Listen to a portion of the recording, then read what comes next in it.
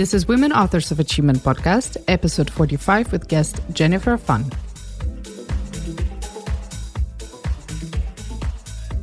Hello everyone, I'm your host Daria Suvorova and welcome to today's conversation. Are you an everyday creator like me? Well, then listen into this one. In this episode, we discover the creator economy with Jennifer Fun and how side hustlers like you and me are developing the passion economy of the future. Jennifer herself left the VC world back in 2021 to build Passion Fruit, the operating system that helps creators to manage their financing and workflows in one place. In this episode, we speak about why Jennifer is passionate about empowering people to work and live on their own terms, how creators can get into angel investing, and how we creators can get what? Yes, indeed, more productive. If you enjoyed today's episode, I remind you, as I always do, don't forget to leave a review on Apple Podcasts or rate the show on Spotify. I really love reading your comments.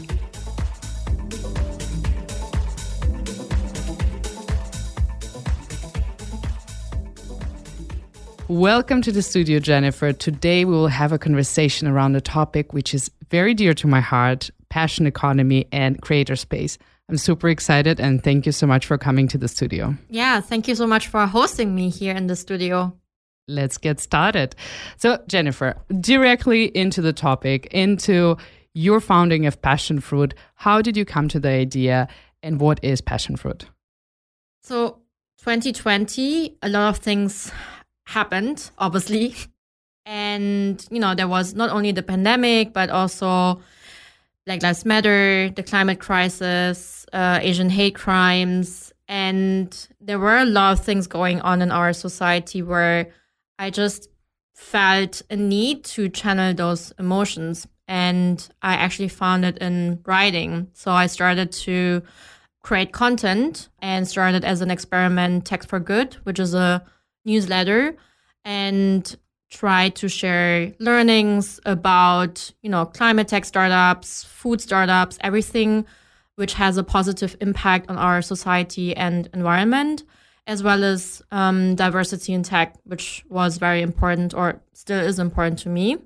And I found it was a great way for me to have, kind of this self-creative expression through this. And it was basically I had a day job, right? I was an investor working in venture capital, but then doing this on the weekends, at nights, trying to create content, and also started to build a community. So I was one of the founding team members of Two Hearts. I think one of the co-founders, Gülcha, was also in your podcast. Oh, yes, she's been here, yes. And and that was also an amazing experience. So we built up the community within 6 months from 0 to 700 community members. It's basically trying to diversify the tech ecosystem in Europe with more cultural diversity. And being a community builder and content creator, newsletter writer at night on the weekends actually really made me consider leaving the venture capital world and doing this full time and building a business around that. And I think that's where I understood that, it's not the typical influencer generation anymore, which we, I think, associate with Instagram and, people being on social media, but it goes beyond that. And I started to talk to a lot of creators then, people who have podcasts, YouTubers, newsletter writers. And from there, what I understood is that, a lot of creators are actually entrepreneurs. They're building mini media companies, and they are lacking infrastructure and software and, tools to help them run their business. And I think from there, the idea for Passion Fruit was born. So what Passion Fruit is, in the end, it's a place, a destination for creators to empower them as, independent businesses. So help them to monetize, manage their business, reducing basically also the very, I would say, draining aspects of that work. Invoicing, scheduling, getting back to people, staying on top of everything, but really still trying to kind of protect them from that so that they can keep being creative, right? That's what's most important. Yeah, exactly. And before we go more into that, how is it for you to leave like a very stable, successful VC job and switch to the founder side, which is another ball game? Yeah, it was, I think, one of the hardest decisions so far I took. And it took me also some time to make this decision. My parents came late 80s from Vietnam to Germany as immigrants, guest workers actually, who were supposed to, help to build up the economy again. And I grew up in a house where my parents basically invested, all their savings, all their time into providing me and my little brother a better future. And that also meant a very stable job, a good career, good money, good work-life balance. And that's what I had with my former investor job. I loved it. I think, it's one of the greatest, most privileged jobs you can have. You get to meet, amazing, ambitious founders, look into different industries, ideas, be really at the forefront of everything. And then you're like, surprise, parents, I'm going to the creator side. Exactly. Things will not be stable anymore. Exactly. So it took me really a long time because I knew that this is a great, job. And I didn't really see a lot of role models who looked like me and who kind of did, the same path. So making the jump in the end took me some time, but I'm super happy that I did it anyway. But yeah, again, I still love investing. I still, do angel investments, but I also love building. And as a VC investor, you're in the passenger seat. And as a founder, obviously, you're in the driver's seat. So that's a whole different shift. Right. But how do you, because I saw that you are an angel investor in Urban Sports Club GT and Aleph Farms. Hopefully I pronounced that right. So how do you right now contribute as an angel investor while running your own company? Yeah, I mean, during those years as a VC, I got exposed obviously to the venture capital world and startup investments. And I made those investments actually through syndicates from B2V. So the VC company I worked for, which is great. So that gave me the access to that.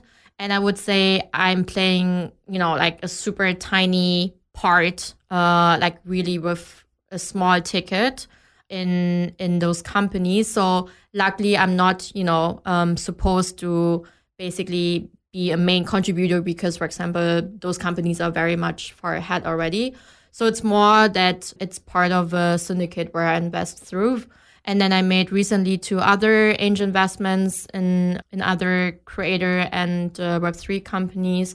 And there I will probably contribute more towards that. Yeah. Okay.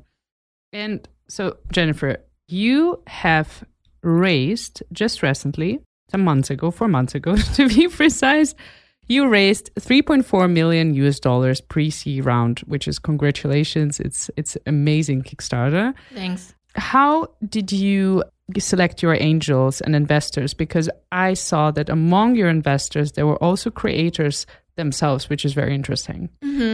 Yeah, I think in the end, we went into the fundraising process very much with a strategy or an intention. Because, I mean, that also comes to you having the background and you were investor in early stage companies. So you're probably like, okay, guys, I know exactly what we need to do.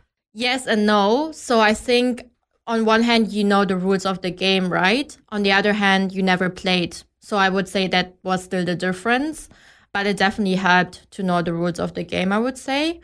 But I'm still super grateful for the outcome we have achieved with that fundraising round. But I would also say it's just a starting point, right? Like this, we still need to now execute. In terms of how we put the cap table together, it was super important for us to find partners who share the same, values around diversity, equality, inclusion, and then have also, a diverse mix of investors in there. So we raised mainly from Creandum, who were early investors in Klarna, Spotify, Depop, so some really great companies. So that's, one of actually our main investor. But then it was also super important for us to really have a community of angel investors who are operators, founders themselves, but also creators. And to really have this diversity of experience, of backgrounds, of gender, because we just believe that, in the end, inequality in a society also starts in the tech world with startup equity. So if the same type of people always get access to that, how can, other types in the society or other groups in the society can, build wealth? So on one hand, empowering also creators to think beyond, I'm creating content and now I'm, doing brand deals, but really taking financial independence to the next level, but obviously also helping, us in developing the product better and using their audience, right? Because that's also their expertise in content creation, marketing, distributions. That's what they're excellent in.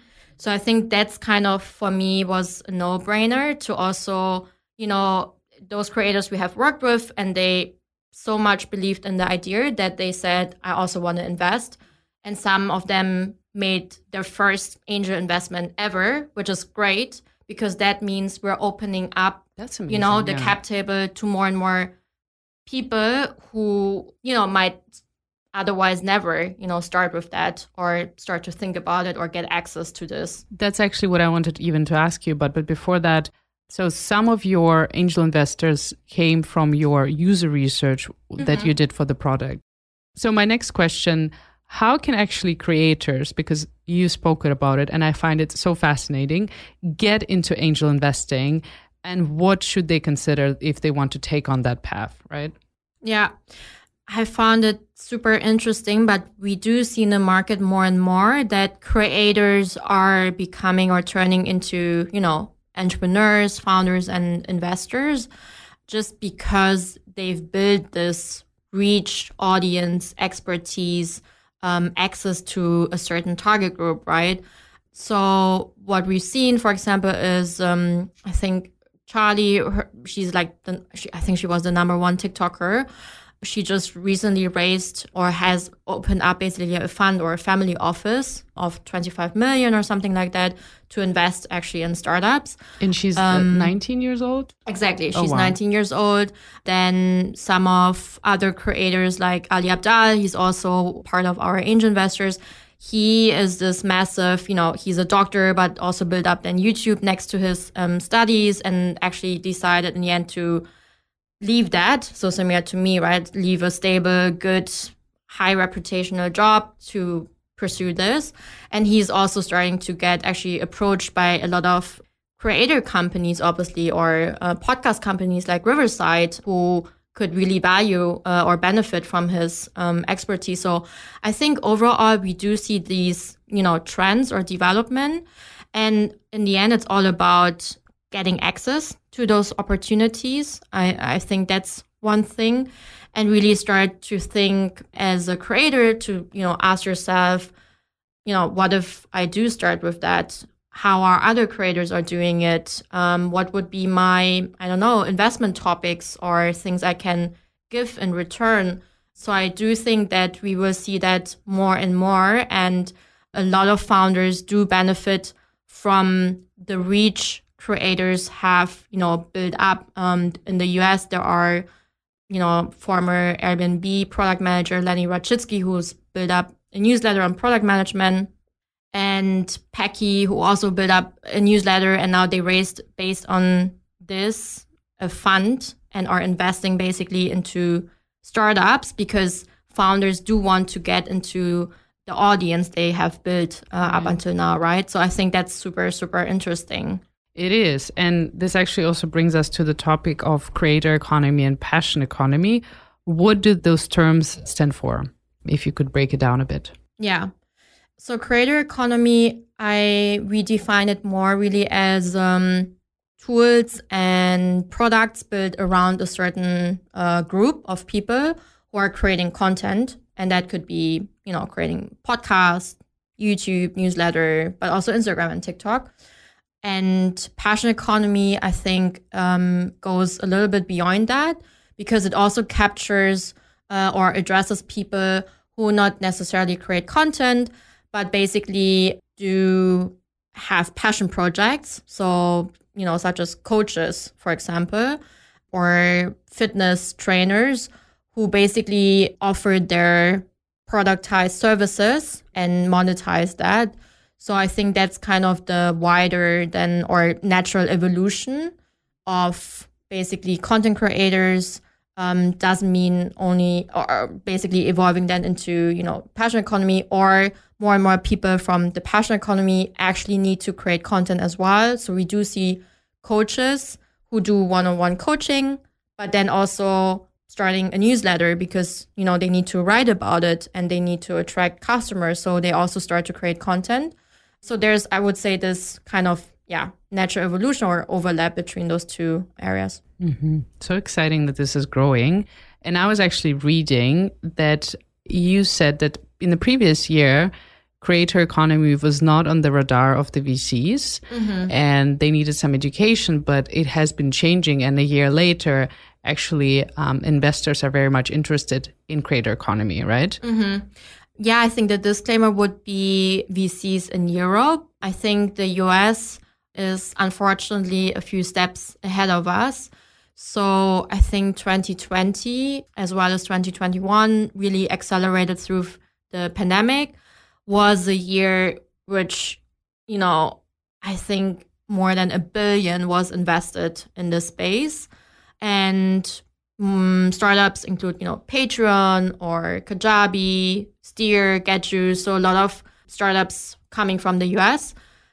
Overall, I think there are more than 180 startups in that space. I think based on the recent Antler report, only I think like 15 are based in Europe, which kind of shows the gap. And that's why I think it picked up a bit later here in Europe. And it's still not very much, I would say, as present as in the US.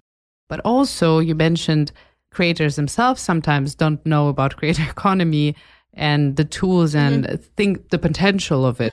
The interesting thing is that what we found out is a lot of creators we have talked to, they didn't know that this term existed. They didn't know, about creator economy, that they didn't know that there are creators, even though there was this huge buzz around, that space in the tech world and VC world.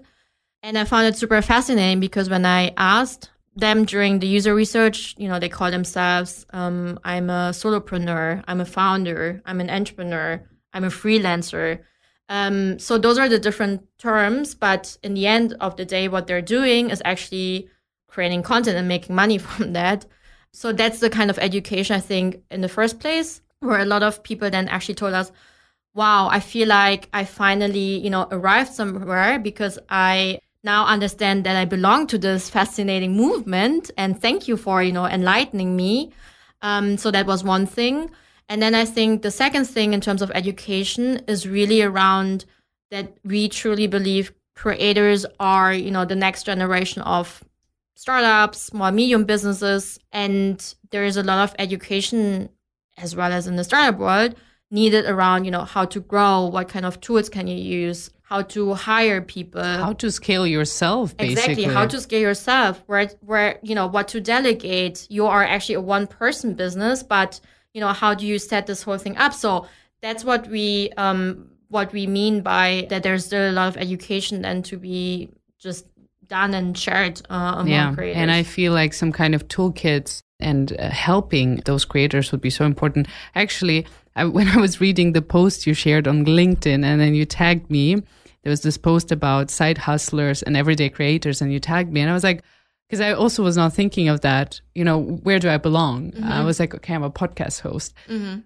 then I was like, well, that makes sense. Cool, I'm part of this group, know? And it really felt like there's a community feeling to that. But it also comes with some kind of responsibility. Okay, I'm creator, I'm offering something to this world.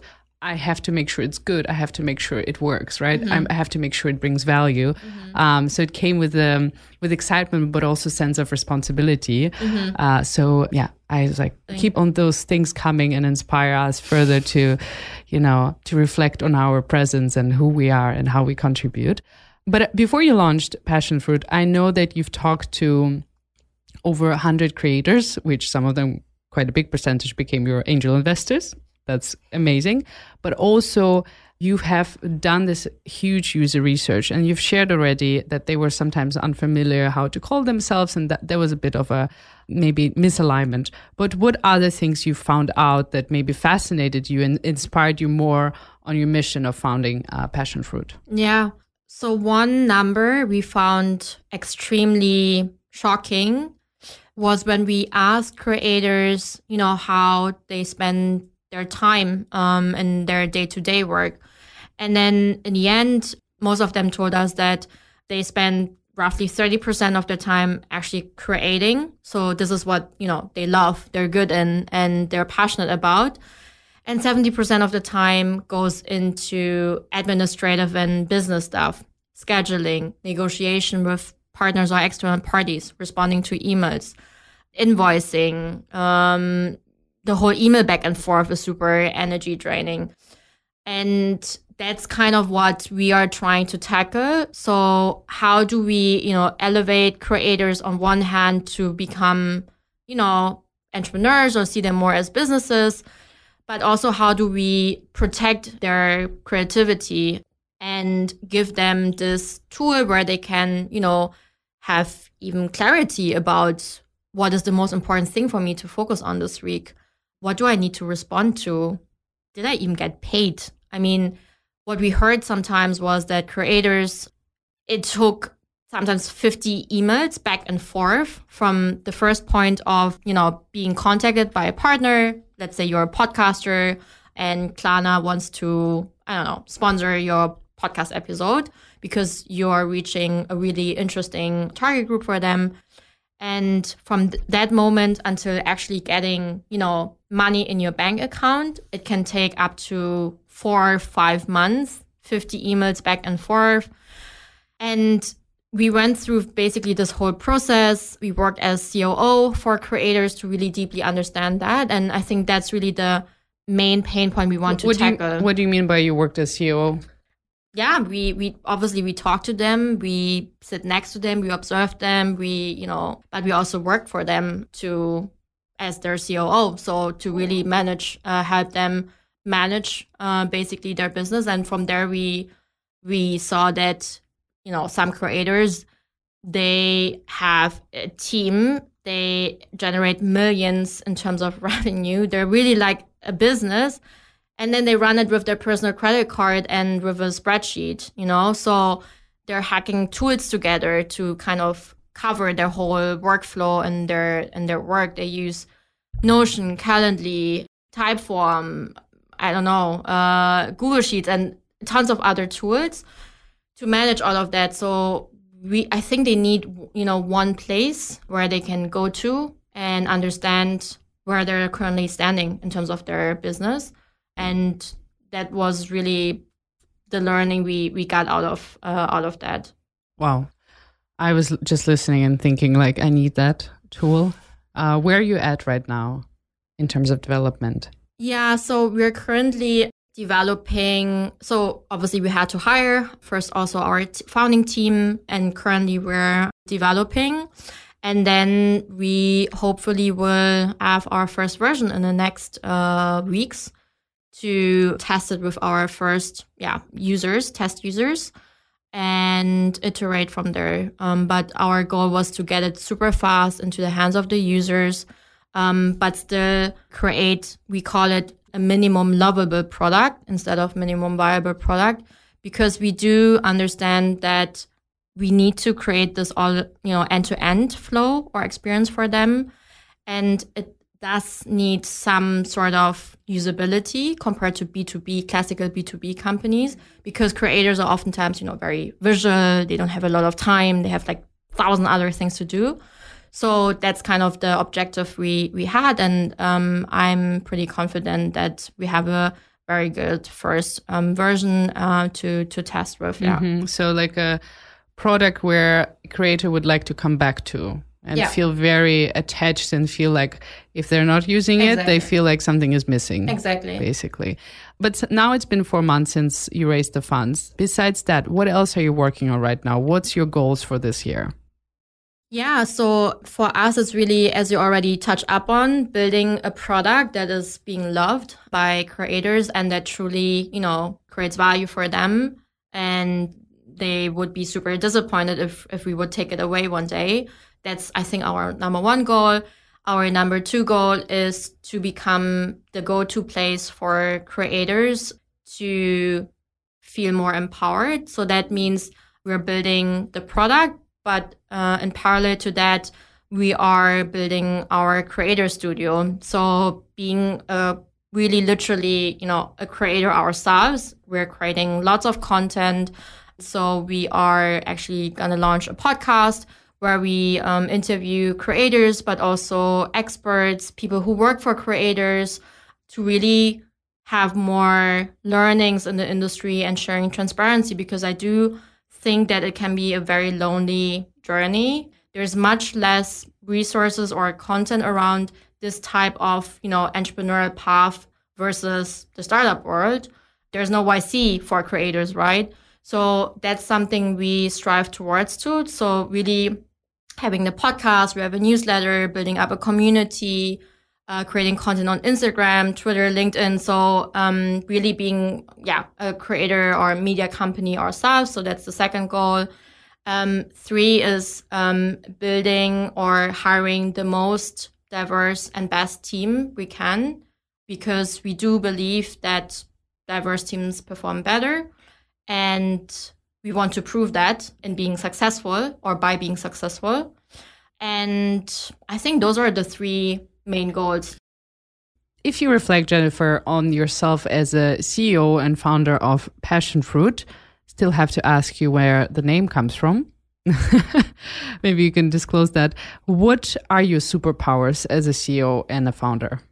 So for your first question, it's very literal, actually. So in the end, it's about your passion projects, which usually you start with. It's also about, like being basically in a creative or in a flow, being fruitful, productive. So it's kind of playing around with that theme. And that's where the name comes from. And around the second question, it's funny because we just had last week our first team offsite, and we did a superpower session where the other team members had to come up with what are the superpowers of each team member. Mm-hmm. So I think that actually reflects better what my superpowers are than me saying I believe I'm this and that. And I think in the end, it's about empowering people to become the best version of themselves. And I think that's something you have to be as a leader. And I think that was one of the great superpowers I heard. Obviously, there are other ones. You need to have a vision. You're the one with the vision. You need to be, resilience, strong willpower. Those were other superpowers which were mentioned. But overall, I think helping your team and people to become a better version of yourself was actually really nice to hear. That's a brilliant one. And not only the team, you're making creators better versions of themselves with Passion Fruit, right? True. You can take it on different levels. Yeah. Love that. So it's time for my last question for today. And that's the question that makes everyone a bit nervous. Oh, yeah. But I love it because it's also a possibility to give a highlight to another person. And Jennifer, here it is, my question. Ta-da-da-da. Jennifer, who would you define as your woman author of achievement? It's a tough one because there are not that. I'm sure there are, but obviously it's all about visibility and lifting women up. But if I would have to name one, I think for me, Verena Pauster was a woman of achievement who also was one of the persons who kind of gave me the last push I think I needed to make the jump and to found the company. And for that, I'm super grateful. And I think she's a great advocate in Germany for the fact that we need, more role models, more diversity. So I'm thankful that she's, basically really keeping going every day to advocate for that. And for that, she's my woman author of achievement. We got that one right. Cool. It's great that you mentioned her name. I think it came on the podcast a couple of times. So she's definitely a role model and a woman to mention, to give a highlight for many, that's for sure. And that's a wrap of our today's conversation. Jennifer, thank you so much for being on my podcast. I think it was so interesting to just jump into exploration of the passion economy, the creative economy, understand what it is, understand who are those everyday hustlers and what are they building. And I think that they have now a place, a community they can be part of, that they are not feel uncomfortable, but they feel enriched with it. And there's also a goal behind it. So I think that's just so empowering and exciting. At least I'm speaking on my behalf. I'm thrilled for what you're building and wishing you all the success and holding my fists for you. So thank you. Thank you for being on my podcast, and I hope we see each other soon. Thank you so much. Thank you for joining us today. You can subscribe to the show on Apple Podcasts, Spotify, or wherever you listen to your podcasts. And please don't forget to leave us a review. We're always excited to read them. If you want to interact with us, the guests, or the podcast listeners, then head over to our Instagram page at WAA.Berlin. And while you're there, make sure to check our webshop. Thank you again for listening, and we're looking forward to being back soon.